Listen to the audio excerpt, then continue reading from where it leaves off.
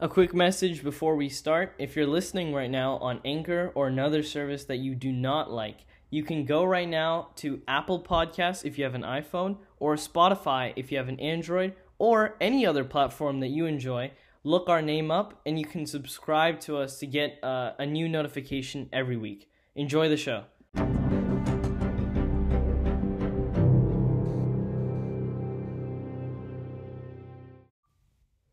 Hello, everyone, and welcome back to the latest episode of America's Recap. This week, we're going to be looking at the most important events from each day, give some context on each one, and then at the end, I'm going to have a little bit of a discussion with my dad about the state of vaccine development and to explain how vaccines are actually developed. So this is your source for the best weekly news to give a recap of everything that happened. So let's start with what happened last weekend, starting with May 9th. The weekend, only one really major thing happened, and it was that Dr. Fauci, along with other members of the White House task force on coronavirus, will start to perform more of their work from home because they're trying to curb the spread of the virus within their little localized community. This is actually continued throughout the week when a lot more officials start to wear masks and they become a lot more careful. Everyone except the president and the vice president will sort of start to follow these measures. And then on Monday, nearly 2,000 former Justice Department officials signed onto a letter calling for William Barr, who is the Attorney General, to resign after his intervention in the criminal case of Michael Flynn.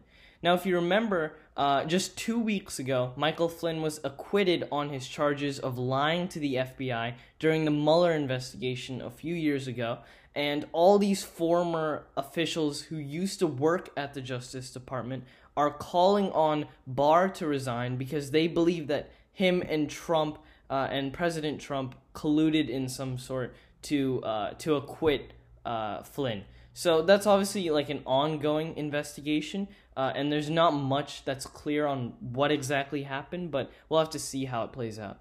And then, like I said, on Monday, White House officials started to wear masks at all times.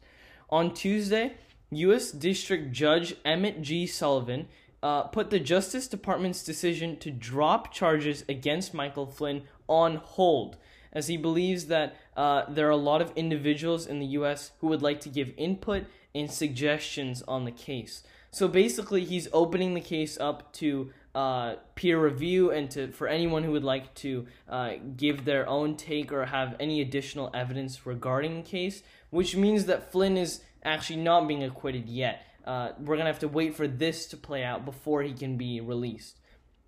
And then at a virtual hearing before a Senate committee, Dr. Fauci answered senators' questions, and he continued to argue for the importance of reopening safely as long as case numbers start to lower. Basically, on Tuesday, he held a Senate hearing among members of the Senate, and they asked him questions about what he thinks about the situation. He basically reiterated that we have to be very careful about reopening, but that it's good for some states where cases are extremely low.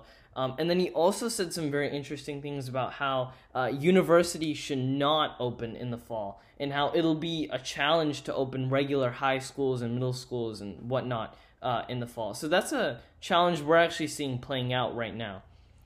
On Wednesday, the Wisconsin State Supreme Court struck down Governor Tony Evers' stay-at-home order.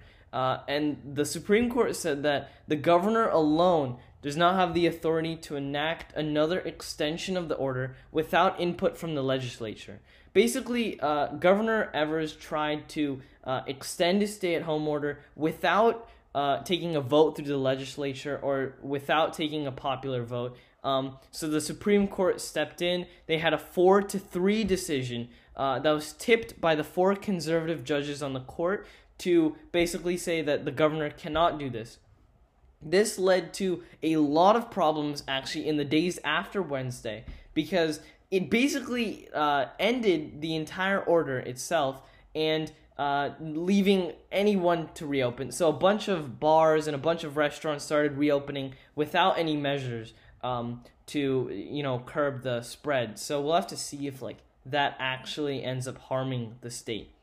And then also on Wednesday, which is separate from all the virus news, is that an amendment to the Patriot Act. If you remember, this was more than a decade ago. The Patriot Act allowed the U.S. government to access internet browser history and communication via a secret court at any time. This came after 9/11, and a lot of privacy advocates have said it was a horrible thing.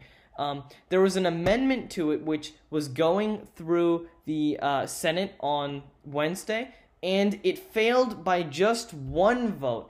And it was due to the lack of attendance by many senators who actually would have voted for the amendment.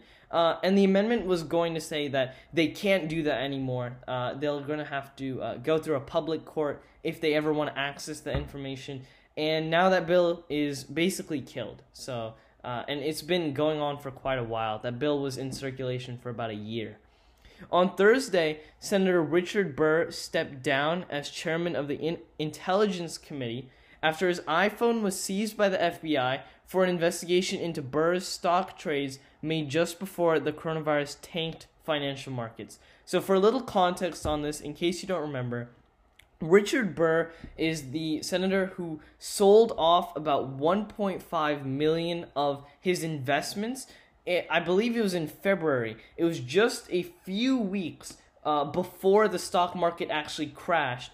And it's thought of that he might have used his information as part of the Intelligence Committee to make that decision, which would have been insider trading. His wife also sold off a significant amount of her stocks, as well as his brother and brother-in-law. So there's a new investigation now into it, and personal opinion is that, yeah, I think he will be indicted, but we'll have to see. The U.S. Court of Appeals for the Fourth Circuit is taking another look at a lawsuit directed against President Trump over his acceptance of payments from foreign and state governments regarding his hotel in downtown Washington, D.C. The investigation is basically saying that Trump should not be allowed to house any federal and state officials in his hotels because that money is technically being routed eventually to him. And the appeals court is basically going to ask the Supreme Court to take on the issue after earlier last year the court viewed that it was fine for his hotels to keep doing it. Basically, they're extending the case for a few more months. On Friday, the House of Representatives passed a new $3 trillion spending bill. This is actually more money than has been spent on the virus already, and this is just one bill. It's aiming to limit the fallout from the crisis with a huge cash infusion.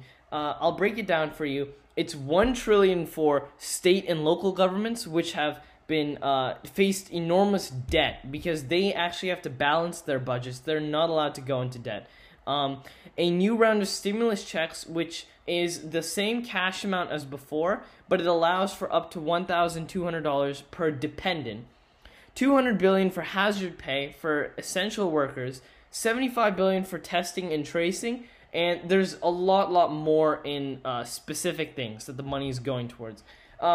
This bill is, almost everyone knows that it's not going to pass. The Senate already said that they will not take up the bill. The president already said that he doesn't like the idea of passing it. He would probably veto it. This is almost like a show from the Democrats to show what they would like, and it's like a start before negotiations actually begin. It passed the House, which is democratically controlled, by 208 to 199. Also on Friday, also regarding the House, it approved the ability for House members to cast committee and floor votes from home, which is allowing the representatives to distance and stay safe while still passing legislation.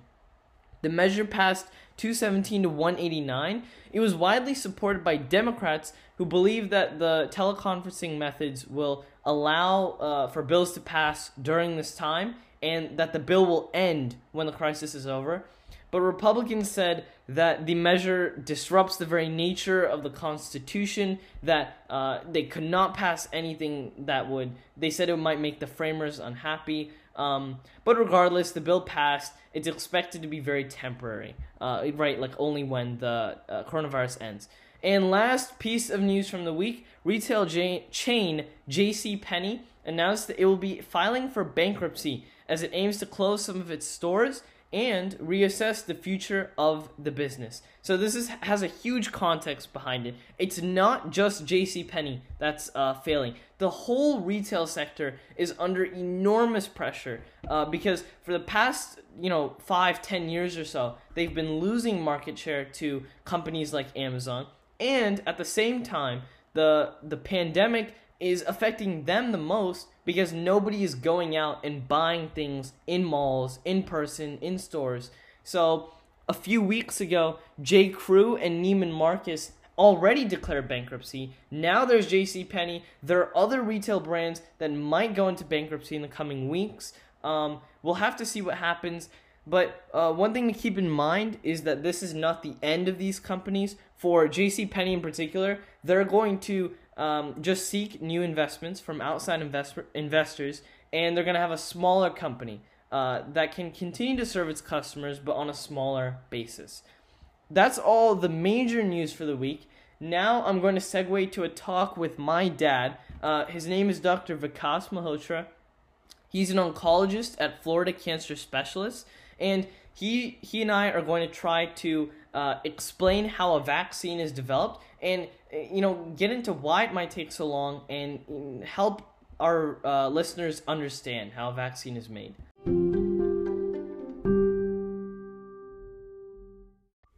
Okay, now I'm here with my dad, and we're going to talk about how a vaccine is made, the process by which it's tested, and how it actually gets released and distributed to market. So start us off with how a vaccine is developed. Like, what are the first few stages? Thank you, Vishnu, for having me. Sure. So the basic idea of a vaccine is to introduce a part of the virus into the human body. That particular part you introduce is not by itself harmful to you, but stimulates the immune system enough so body will make antibodies to it.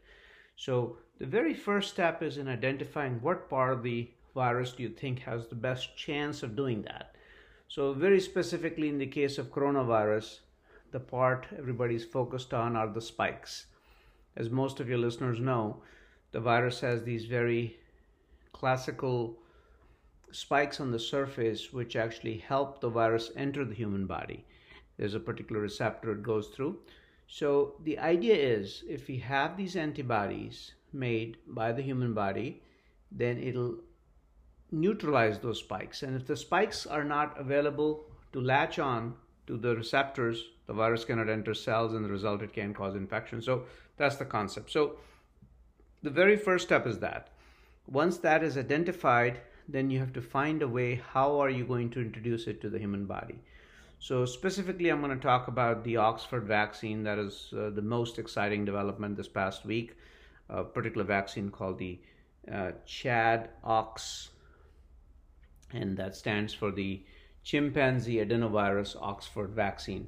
Because so in that particular case, they took a vector. A vector is how are they going to introduce that into the body. So they took a virus. Adenovirus is the viruses that cause cold, common cold.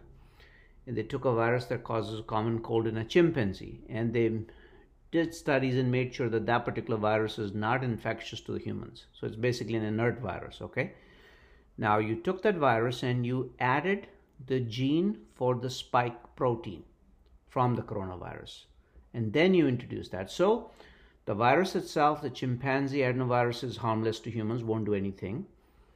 And when that goes in your body, it's going to replicate, and that spike protein gene is going to make the protein, and your body will recognize that and attack it and make antibodies against it. So that's called still the preclinical step, okay? And then you have to do animal testing.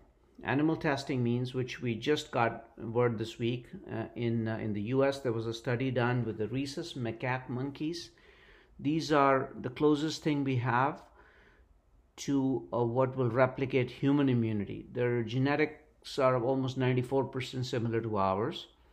And what they did was they took 9 monkeys. 6 of the monkeys got this vaccine they're developing. 3 monkeys got nothing. Okay. Now they exposed all 9 of the monkeys to COVID virus. All 6 who got the vaccine, none of them developed pneumonia, which is fantastic. It was very protective to them. Out of the 3 who didn't get the vaccine, 2 of them got pneumonia. The monkeys we're talking about. So this is called animal testing. So this is very exciting. So obviously we know the purpose of animal testing is exactly that, to make sure that we actually can demonstrate some degree of protection. Then we go into 4 phases of trials. Phase 1 is what we're doing now. So the Oxford vaccine is in phase 1, which is they're taking human volunteers. And the basic idea is to make sure it's a safe vaccine, that they're not seeing that some people get the vaccine and they suddenly develop this odd, side effect, and they will stop right there. So safeties, and also they will draw blood from those volunteers to see that how much of an antibody titer they make. We can check that antibody titer. It's very easy to check. So they're taking volunteers, and those are ongoing now in UK and America both. And we're going to measure the antibody titers and demonstrate that it's actually doing that in humans as well. Then we go to phase 2. Phase 2 is larger study, which actually is going to try to show the efficacy of the study. When you take the volunteers, you give them the vaccine, and then you expose some of them to the virus in a lab setting and see if they develop the infection or not. A phase 3 is a much larger study where you will actually take the thousands of patients, vaccinate them, and then let them go in the community and see how many catch the infection from the community or not. Okay, and phase 4 is post-marketing surveillance, where you actually will monitor these patients for years to make sure they don't develop any bad side effects long term. Now, phase 4 is not essential for us to release a vaccine to the public. We can release it at phase 3. But that'll continue. The post-marketing surveillance continues for years and years. So these are the basic steps. And the idea is exactly what I said, is to find a portion of the virus that will elicit the immune response without actually causing the infection itself. So how high is the probability that during stage 4 that problems get revealed over the course of a few years? Oh, very high. I mean, so I would say if there are any major signals, we find them generally within a year or 2. Some very mild signals means that something is happening only in 1 case out of 10 million. We may not see it for 5 years, 10 years. But again, remember, if we have 2,000 Americans dying every day, or 1,000, I can't remember what the number is, regardless, it's a high number. And you develop a vaccine which unfortunately causes 1 death in 10 million, you will take that because you're still saving millions of lives over the 1 person that you would unfortunately lose. My point is, it's again a game of averages. So we would not wait for very rare odd side effects. We would certainly want to identify that it is not causing problems in 50% of people. That would be a problem. If you gave a vaccine and half the people got really bad, just say for example, nerve damage, obviously that's a no-go. Okay, that's right there, we know is a bad signal. Those will pick up early. Those will have an answer. So I'm very optimistic that we have a vaccine within a year. So on that fast track that they're using for the coronavirus vaccine versus the normal process, which can take 5, 10 years, maybe longer, what are they shortening? Are they skipping the stage 4, or are they just shortening it, or how are they doing it? So yeah, very good question. First, all hands are on deck. Means the normal processes, these applications can sit with FDA for months. That won't happen. You'll be getting answers back within days to weeks. Okay, so the administrative process is definitely, the red tape is being cut completely. All governments are doing that. Secondly, yes, the part that will be compromised to a certain degree will be long-term safety. That we won't know for a period of time, but like I said, the metric is very clear in my mind.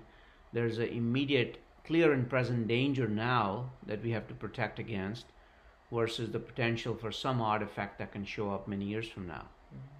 So in terms of giving the vaccine to all people, do you think there's a chance that there will be exceptions, like pregnant women or for very young children, or is that very hard to say right now? It is hard to say right now because, so how it would start out is we would obviously enroll our medical health professionals, first responders, people who are the front lines of this in the ERs and hospitals, then we will enroll our most vulnerable population, like the elderly over 60, 65. So the studies in pregnant women take a little bit longer, and there's a possibility that we may have to delay that out for a little bit more. But I do not know the answer to that at this time. If this vaccine is developed and everyone gets it over the next few years, will this be like another vaccine that's given to every child when they're young for the foreseeable future? It's a possibility. We do not know if the vaccines are effective. How long will they be effective? Some vaccines are lifelong, some are only every year or 2 years. So those are to be answered, but it's a quite a possibility that it may, if so, it depends on what the virus does. If we are able to eliminate it like the smallpox or polio, we may not need to. On the other hand, if it keeps making sporadic recurrences, then we may have to. So that's to be decided. And then last question is, in the event that a virus is not found, that is that a possibility? Like, is there a chance of that happening? The vaccine is not effective? Or for the next 12 to 18 months, we cannot Yeah, find I mean, I think the exactly what I said is, the issue is not that we won't have an effective vaccine. We would just need to find one that does not have artifacts. So another side effect that I tell people is, so there was an infection like this one called the SARS that came out about 15 years ago or 10 years ago. And the vaccine that we've been working on for SARS, the big failure was that it caused actually a post-enhancement syndrome, which means that people who got the vaccine, when they got the actual infection, the infection was, they did worse. And they did worse because their immune cells were primed, and those immune cells went into overdrive when the infection came in. Same thing we've seen with dengue. So those vaccines have not been successful. So those possibilities can happen, of course. And we won't know that till we try it. So if that happens, how would we move away from social distancing and whatnot? We cannot. So the bottom line is universal masking and social distancing is here to stay till we have a vaccine. There's no two ways about it. Anybody or anywhere we've tried to cut that corner, cases go up, lives are lost. So no question about it. But the bottom line is that vaccine looks promising. It is likely going to materialize, hopefully within a year, could be a year and a half, could be a little bit shorter time frame, but the vaccine is going to be our way out of the mess. Until that time, we all have to do our social responsibility.